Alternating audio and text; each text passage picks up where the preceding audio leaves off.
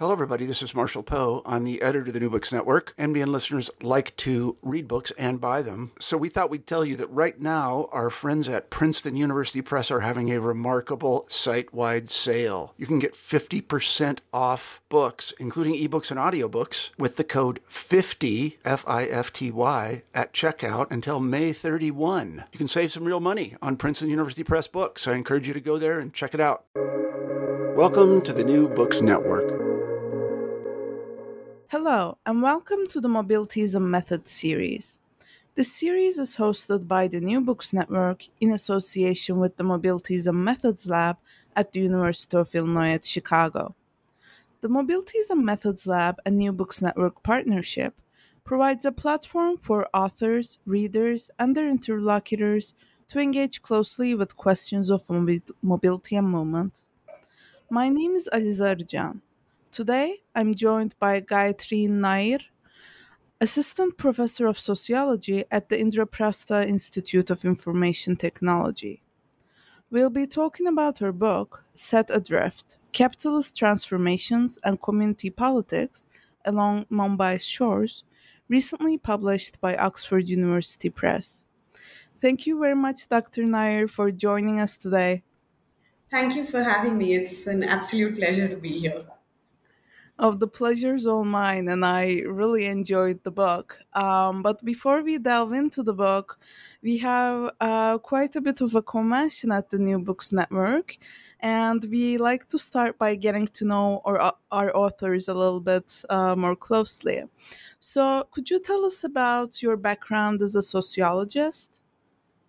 Absolutely. So, my sort of relationship with sociology has been quite a long one now. I began by doing my undergraduate degree in sociology at the University of Mumbai. I was at the St. Xavier's College. And I actually sort of stumbled upon sociology. I wasn't entirely certain what I was getting into when I first decided to study it. But once I did, I fell absolutely in love with it and sort of haven't moved past it ever since. So I've stuck with it. So at St. Xavier's College, I majored in sociology. I also studied history and literature alongside. But then I followed it up with a master's in sociology. So I went to the Savitribai Phule Pune University. So that's a city in the state of Maharashtra. And then from there, I moved to Delhi, where I moved to the Jawaharlal Nehru University, and I completed my MPhil and my PhD in sociology. So it's been a long journey. And like I said, wasn't entirely sure what I was getting into, but it's been a really fruitful journey so far, and I consider myself really lucky to be able to continue that and actually now, hold down a position in sociology. So, of course, series of precarious jobs, but now finally, Mhm. I can have that career in sociology. Mhm. Well, we also feel very lucky that you stuck with this path and came up with this book. And I really enjoyed hearing a bit about the mobilities embedded in your path to sociology Yes. and how we have to move in these circuitous paths to you know come up with these books or pieces of writing. So thanks for sharing that. Um, and, having spoken a little bit about your engagement with sociology, it ended up with Set Adrift, at least for now. And in the book, you center on the Koli community and fishing in Mumbai to make important contributions on urban life, mobility, gender, and the commons, which we'll talk about in a little bit. But first, for our listeners who might not be familiar with the Indian context, could you tell us a little bit about the Koli community in Mumbai? What compelled you to write about them and to conceive of this book? Right. So, thank you for that question, actually. So, the Koli community is actually a community that is a caste community that has practiced fishing for many centuries now. They actually consider themselves indigenous to the islands of Mumbai.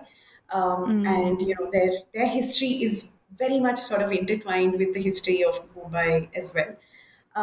And this is a community that, it's very interesting because the community has been sort of seen as a symbol of Mumbai, right? But in maybe the in visual culture and in popular culture, so you will find the Kohlis almost used as a shorthand symbol for representing Mumbai itself, and in that way, their sort of link with the city is really strong and acknowledged. But this hasn't really translated into, for instance, centering the community in an understanding of Mumbai's economy, of Mumbai's society, of Mumbai's politics. And that is something that I think is what really set me off in thinking about wanting to work on this. And of course, I also come from a personal background where I have sort of grown up in cities of India. I have moved quite a bit. I mean, you sort of figured that out in terms of my educational journey. But I've also moved, through my childhood, for instance, and I've always lived in cities. And people speak of, disenchantment with cities, but I've just loved cities all along. So what was very curious to me was that here's a city about which so much is written and so much is discussed, both historically and in contemporary writing about it, and yet this community that is so central, to the existence of the city, doesn't seem to be acknowledged, or when it is.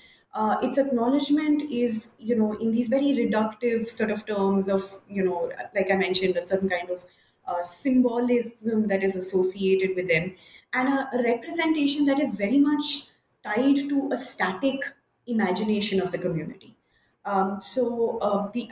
The idea of this work was very much to kind of center stage the community itself and to think about the city from the perspective of the community, and how they look upon the city, how they look upon their work, and what they do. And like I mentioned, they've been a community of fishers. So, the caste community in Mumbai has practiced fishing. And because of this kind of historical link and, the claims of indigeneity they make, there's also this sort of political assertion about the place that they hold within the city. And I think that's what made me very interested in wanting to write of this book, and wanting to think a little bit more about the Koli community in a different way than I had seen otherwise. So that was sort of the idea of center staging the community. But in terms of thinking about what had to be done, I think the focus was on trying to capture, in some ways, the dynamism of the community itself, and really not see them as rooted in the past, as these kind of figures from the past that have a haunting presence in Mumbai, but rather to think about the Mhm. ways in which they are very much part of the modern sort of city of Mumbai, and in all its sort of bustling nature, and how their work, their livelihood, their lives are intertwined with the city itself. Um, Mhm. yeah, so that Yeah, was this the is fascinating. This is fascinating, and I love how, you show us that representation and quote unquote theory of a book are co-constitutive and, are really intertwined. And I want to follow up on that a little bit. So, a central theme of the book is urban transformation and the question of who does the city belong to. So I was wondering if you could speak to this question, especially through the work you do of centering the Koli community. What does this recentering, so to speak, do to answer these questions? right. So I think I mean, the idea was that, when we think about urban transformations and who are really the subjects of that change, and who really gets to participate in that process of change, it was very evident, and it has been evident for any anthropologist, any sociologist who pays close attention to these questions. That, I mean, of course, there are power relations at work. These are, there are political economic shifts that sort of determine, who can and cannot participate in these kind of processes. And so, in Mhm. thinking about these ideas of urban transformation, I think the notion of, or the idea of center staging the coolies was to show how part of their struggle, I mean, of course, and you could read it at one level as just a struggle over livelihoods. You could read it as a struggle over retaining control over resources. But I think it was much more than that, and it is much more than that. I think really part of that movement and part of that struggle is about an assertion of who that city actually belongs to, and who gets to participate in it and who doesn't. And I think what was very interesting was that so many conflicting positions emerge, because you have on the one hand a large process of urban transformation.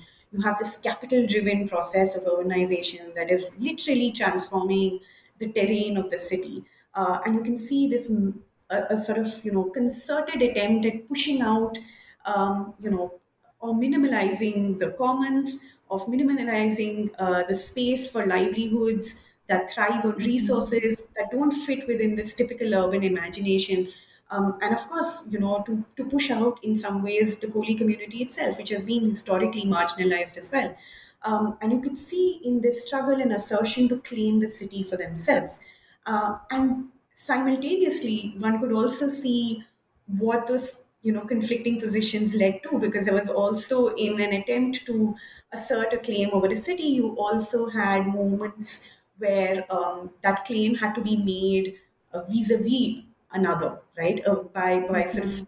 arguing that a right could be secured only by defining in very sort of exclusive terms who the city belongs to, and that meant identifying also who it did not belong to. And those are the moments that we of tension that we really see within the movement itself, and how it sort of grapples with those kinds of questions. So I think, when we think about these kind of processes of change, whether we're talking about capitalist transformations, whether we're talking about urban changes and shifts that are happening, I think it's important to kind of center stage communities that lie on the margins precisely for this, because I mean, these processes are, of course, in some ways acting out upon them, but they are not passive recipients of it. They respond in all kinds of ways. And I think the Mhm. ways in which that resistance is built, the way in which an articulation of rights happens, the way in which claim making takes place, can tell us a lot about the ways in which a politics of the future is also imagined. In terms of how is the urban process really conceived of by these communities themselves and the coalies in particular. So I think center staging can enable that kind of understanding, which is what the Mhm. attempt was in the book, at least. Mhm. And, I have to say, one of the strengths of this book is, raising all these claims with all their complexities and all the tensions. Um, and this brings me to my question on mobility and tension. So you show us that mobilities are in tension at the site of fishing labor. So you really center labor to um, show the dynamic nature of mobility. And we see that gender, caste, citizenship create frictions between Koli women workers and migrant men, for example. So, how can we understand the relationship between these capitalist transformations and mobility by paying close attention to these tensions? Or, in other words, what is at stake um, with sort of putting these tensions in center stage? Right. So again, thank you for that question, because it really helped me to sort of reflect back on the process of the book. I mean, it's been some years since the research happened, so this was useful. I think one of the things that again is enabled via center staging these tensions is really to move apart from from sort of reductive positions that we tend to take around questions of transformations, mobilities, etc. And I think this was, the field really threw this back at me. It was very evident that there is going to be no way to really understand or explore even what is really going on without actually paying closer attention to these tensions. So I think what focusing on those tensions allows us to do is to really capture the complexity that is at work. I think I had a, a keen sort of attempt I was making throughout to not fall for those kind of large macro sort of narratives that can sometimes flatten out Mhm. nuance. But I was also very keen to not sort of get lost in the intricacies of of a particular moment or of a particular position, to not be able to also notice the larger changes that may have structured and made possible certain choices and made certain kinds of positions unavailable. So I think when particularly looking at questions of capitalist transformations, I mean, these are, again, these are broad brushstrokes that we can make and sort of describe about what is really happening. But it wouldn't allow us to really capture that the fact that essentially we're talking about a process of social change, and social change is messy. Social change, is absolutely complicated, right? The sort of distance that history gives us can make us turn back and in retrospect look at something and make certain kinds of generalizations from it. But when something is playing out, it is absolutely complicated, it is absolutely messy, and sometimes there are no easy sort of positions that that are made available or that are possible. So that is really what I wanted to capture in terms of thinking about this relationship between capitalist transformations and mobilities, and to be able to capture and speak to both levels of in some senses, processes that were unraveling, Mhm. which were leading to a very sort of varied set of responses that were coming in, so that you couldn't speak of a singular community response, you couldn't speak of a singular way in which mobilization was taking place, you couldn't speak of a singular way in which resource politics could be characterized.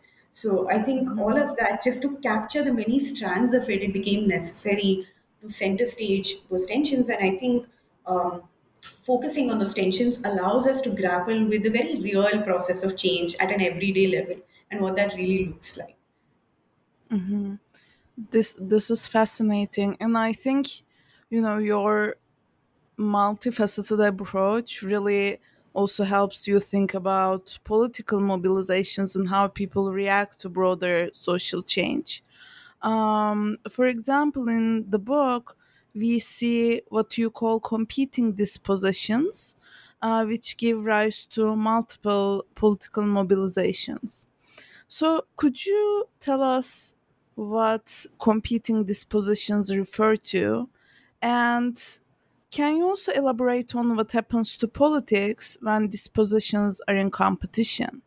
What are the limits and possibilities of political mobilization that competing dispositions give rise to?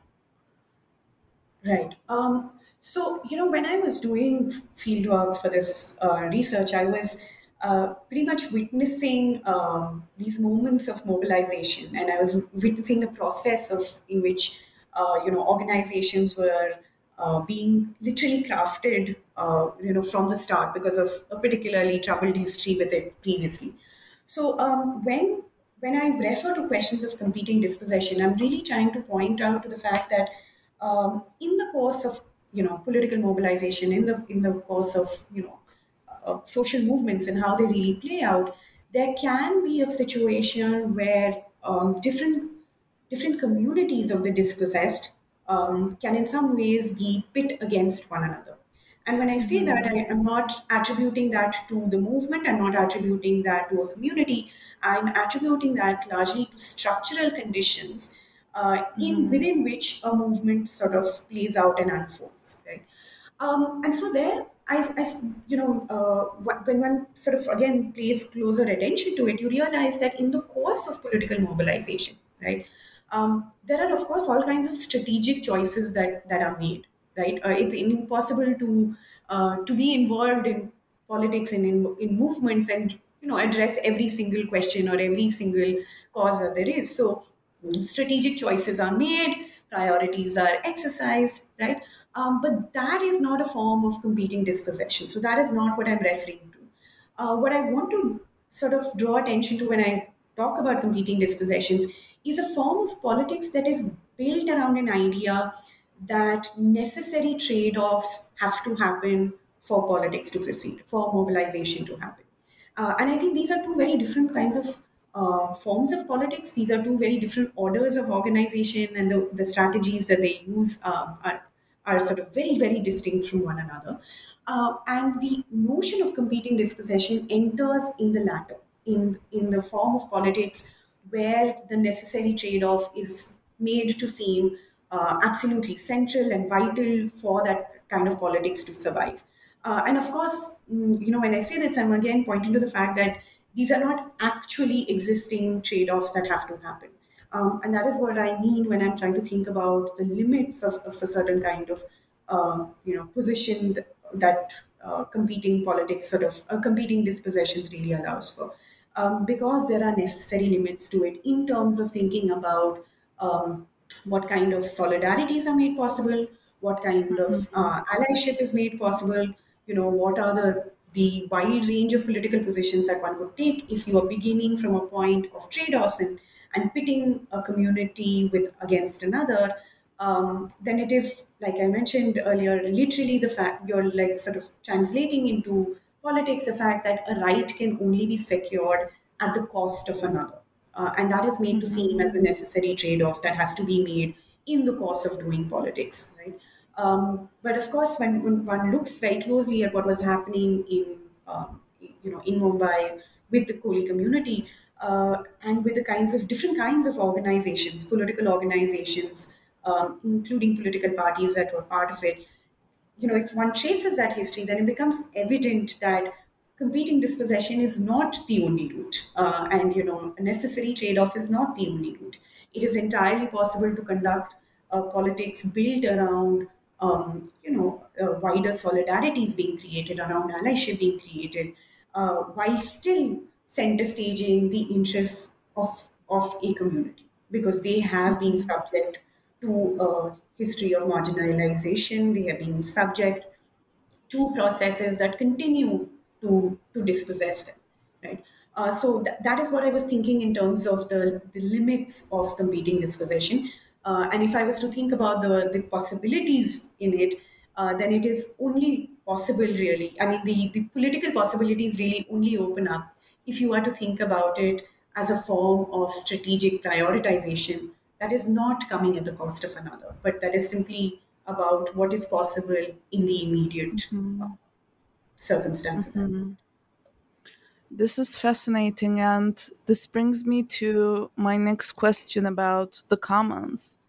So, in contexts like Mumbai's shores, where the city rapidly transforms, markets are made, and politics is ever more fractured, as you so beautifully explained us, what of the urban commons?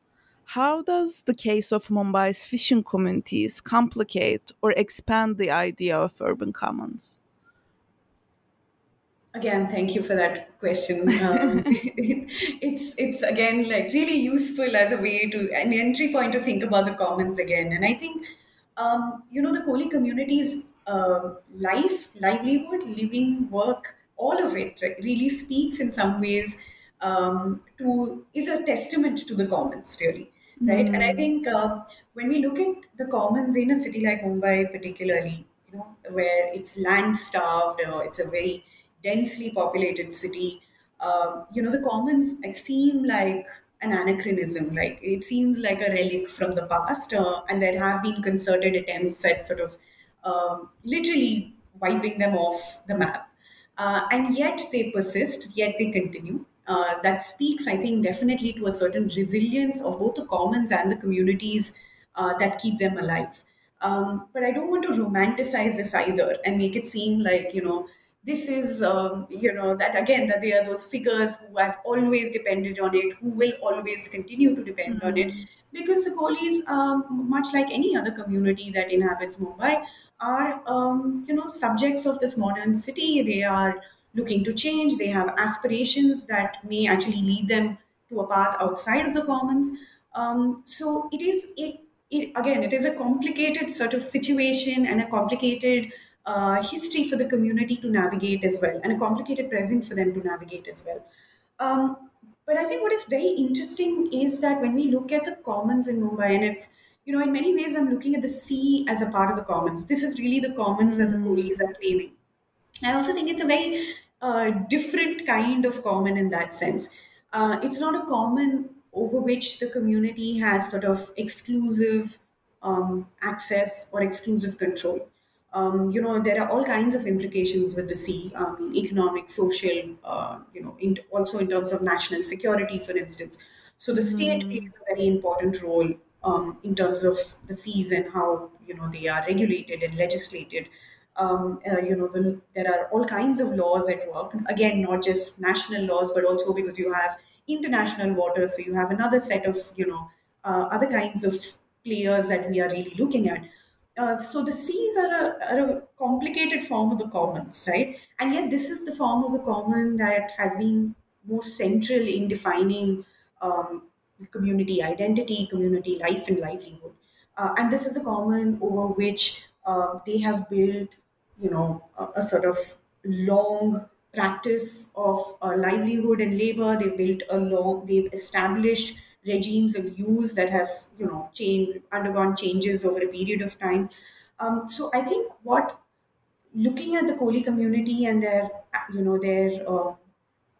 sort of interrelationship with the commons allows us to do is really to think about the ways in which the commons contribute also so much to the city, via the relationship again with mhm, the community. They are again such a central part of the city and that urban imagination, even if urban mhm, policy and planning doesn't really see a whole space for them.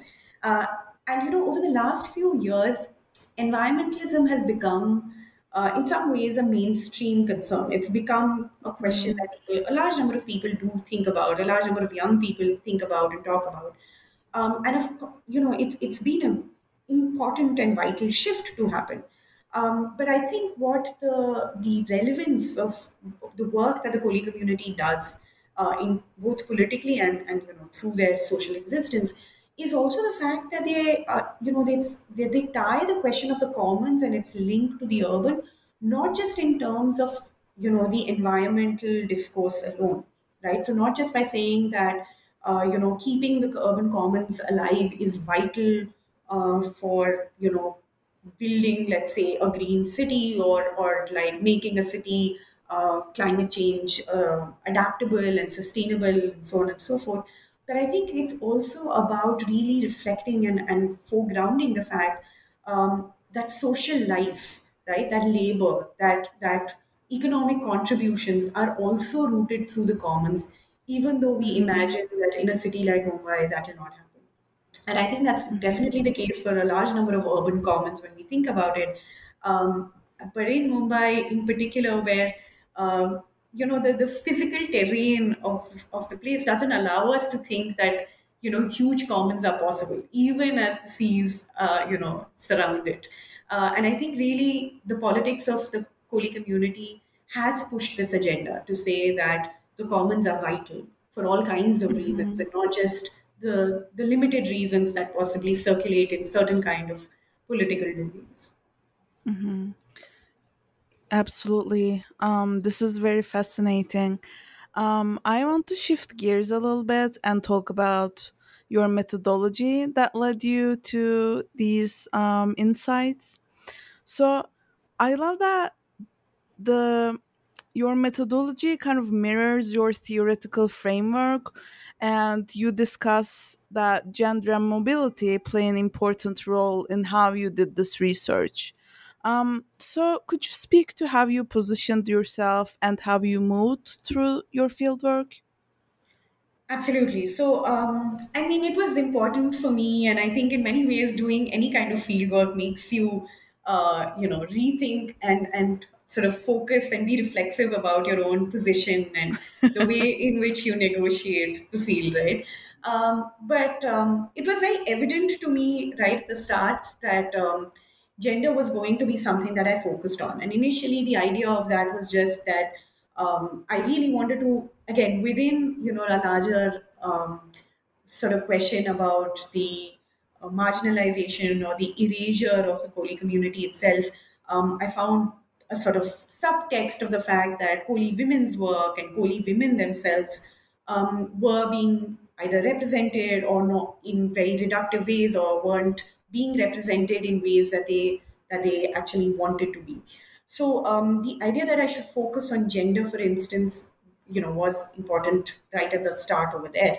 And of course, because I was looking at movements, and because the work itself, right, the labor of fishing or fishing related activities Mm-hmm. itself requires this kind of understanding of mobility. I mean, it's built around mobility, really.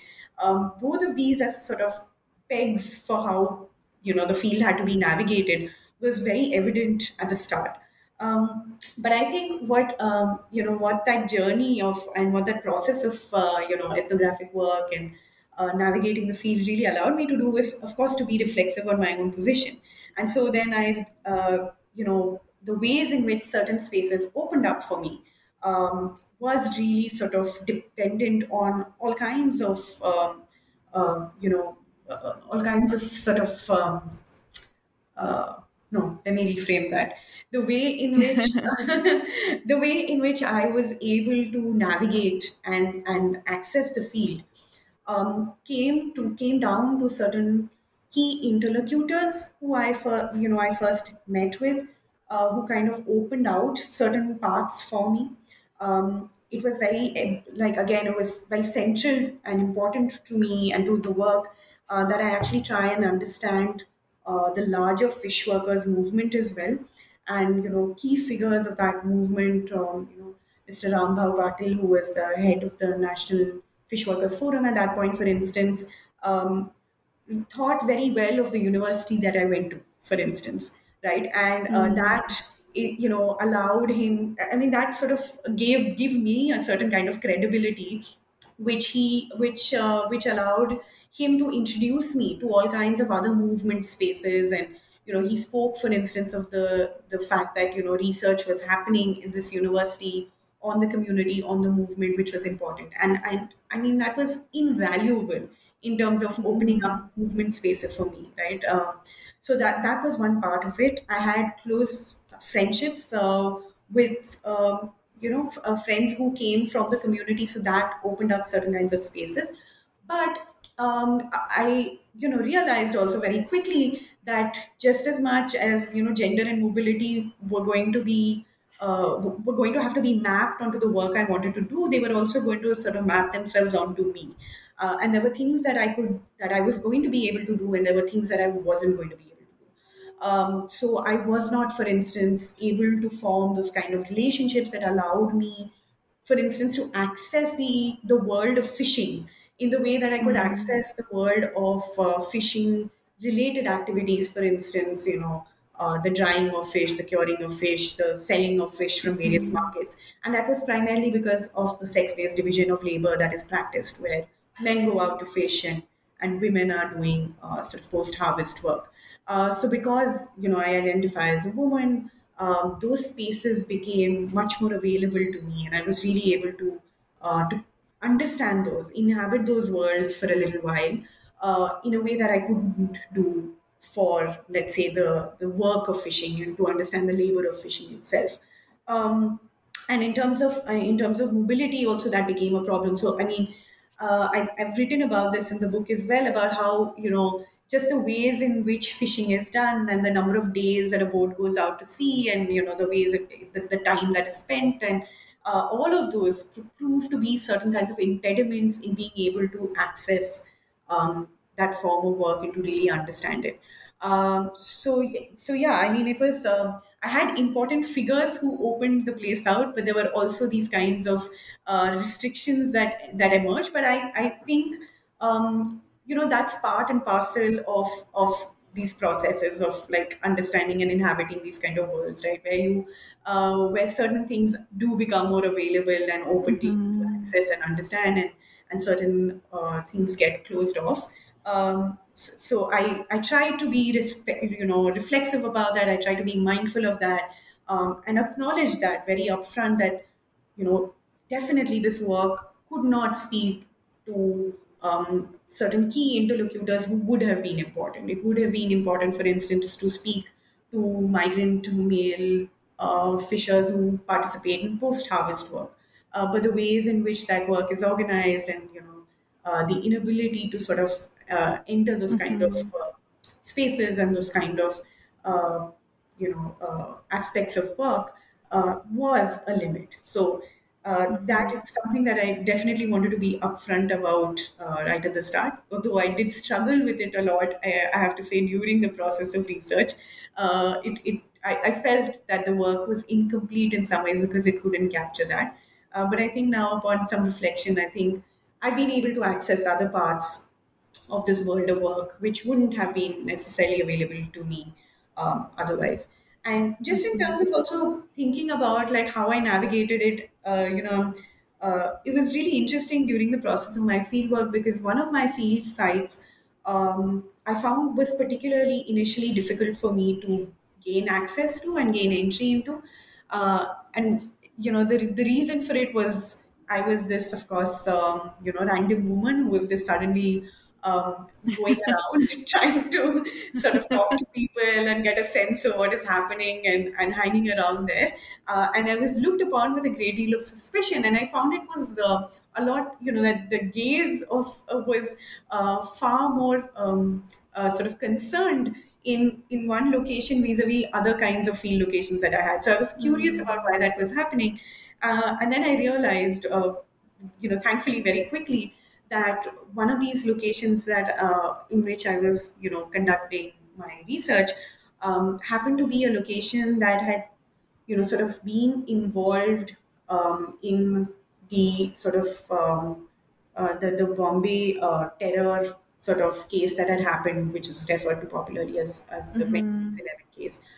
So the boat that had brought in, these brought in some of the people who participated in those terror activities had landed right at this fishing village where I was.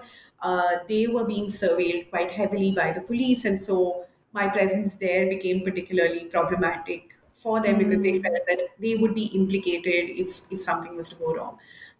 And so again, I found, like, being my identity as a student came quite in handy there, because somehow people at that point, India, I think, was slightly different. People were a bit disarmed by the idea of a young student. And so, flashing my student ID sort of settled and calmed people down. So, yeah, all kinds of interesting things happen when you're, I think, navigating a field, and figuring out how you should position yourself vis-a-vis your field, which identity of yours, I think, becomes important as well. Yeah, this is fascinating. And I think, what maybe at the time you saw as limits of your work have ultimately become the strengths of the book.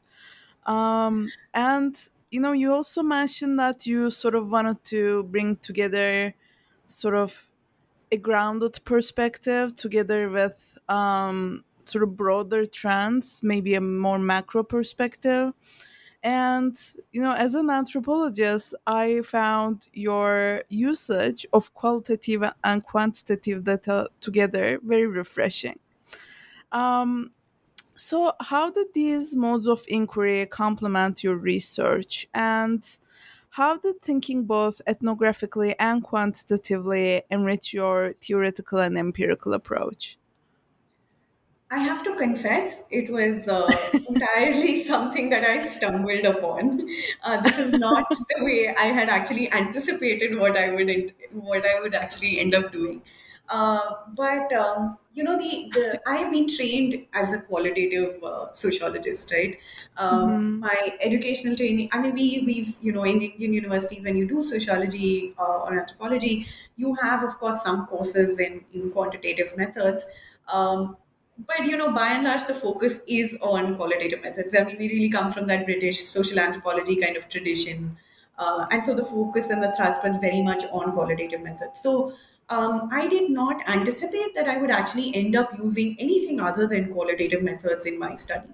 But I think as I was doing my research, and I felt that there were certain kinds of changes that I wanted to kind of capture and sort of detail, which I felt couldn't be quite sufficiently done via the qualitative methods. And I think I owe this really to, again, my, in my university interactions with people outside of my discipline. Um, and, discussing with them about different kinds of methods that they bring to their work. And that is really where I got the sense that perhaps, quantitative methods are what are going to be useful Mm-hmm. here to be able to capture this. So, I, for instance, use it to discuss educational transformations and changes that have happened within the community. And that began very much from a qualitative standpoint. So it was in the process of, talking to people really about aspirations of work and, what has been, what have they found possible and what have they been limited by. That the question of education kept coming up. And given the fact that this is a community that has been characterized and hierarchically placed low in the caste order, right? Because of which they actually encountered impediments in the path of education. They were literally kept apart from and prevented an access to education. I knew that that was going to be an important feature to understand, the life world of the community. But I felt that I needed quantitative methods there to be able to explore what that transformation had been, because there was change, right? There was a sort of upward moving trend in terms of education. We could see very clearly that younger generations were accessing change.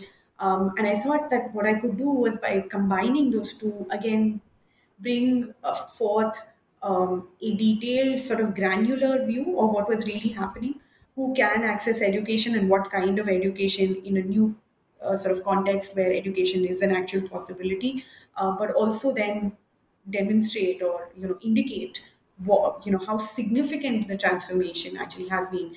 And for that broad brushstroke that I wanted to make, I think the quantitative methods proved to be very useful there. So not planned, entirely something that I landed upon, and I was very fortunate that I actually had friends who trained me once again in those quantitative methods and really helped me make sense, of that data that I actually collected. Yeah, and I love hearing how, you know, our works aren't necessarily dialogical and relational, like these important insights often come from collaborations both in and out of our fieldwork. Yeah, so Yeah. that was wonderful to hear. Before we wrap up, I'd like to ask, what is next for you? What are some new projects or questions in which you're interested currently? So I'm actually, my starting point even for this research in many ways was really, as I mentioned, a focus on cities and labor, and trying to think through cities from the position of labor. And so in many ways, like, I'm continuing with that, but I've shifted gears a little bit. My current research is actually on looking at how digital technologies sort of operate in the Mm, field of labor. A lot of informal work in India, for instance, is happening now, particularly in big Indian cities, is happening through platform work, through the gig economy. And so my current research tries to again make sense of this by tying together the macro narrative of what are those large changes and shifts that are happening, and then also focus on the granular details of who's doing this work and what are the ways in which mm, this work gets structured, what are work conditions, what happens to the labor process itself when you have the intervention of these kind of digital technologies. So I'm looking at geographically sort of bound forms of platform work. I'm mhm, researching Uber drivers, Ola drivers, those who work in food delivery services, women who work through platforms that provide beauty and spa work. And through that, again, trying to make sense of the city, of labor, and what might the future of work really look like. mhm. This is fascinating, and we'll be looking forward to that work as well. Thank you very much, Dr. Nair, for joining us and for your insights. Thank you, Elise. This was an absolute pleasure. Of course, the pleasure was all mine. Thank you for being with us. I'm your host, Aliza Arjan, This discussion of Set Adrift, Capitalist Transformations and Community Politics Along Mumbai's Shores, published by Oxford University Press in 2021, is brought to you by the New Books Network in association with the Mobilities and Methods Lab at the University of Illinois at Chicago. Thank you for listening.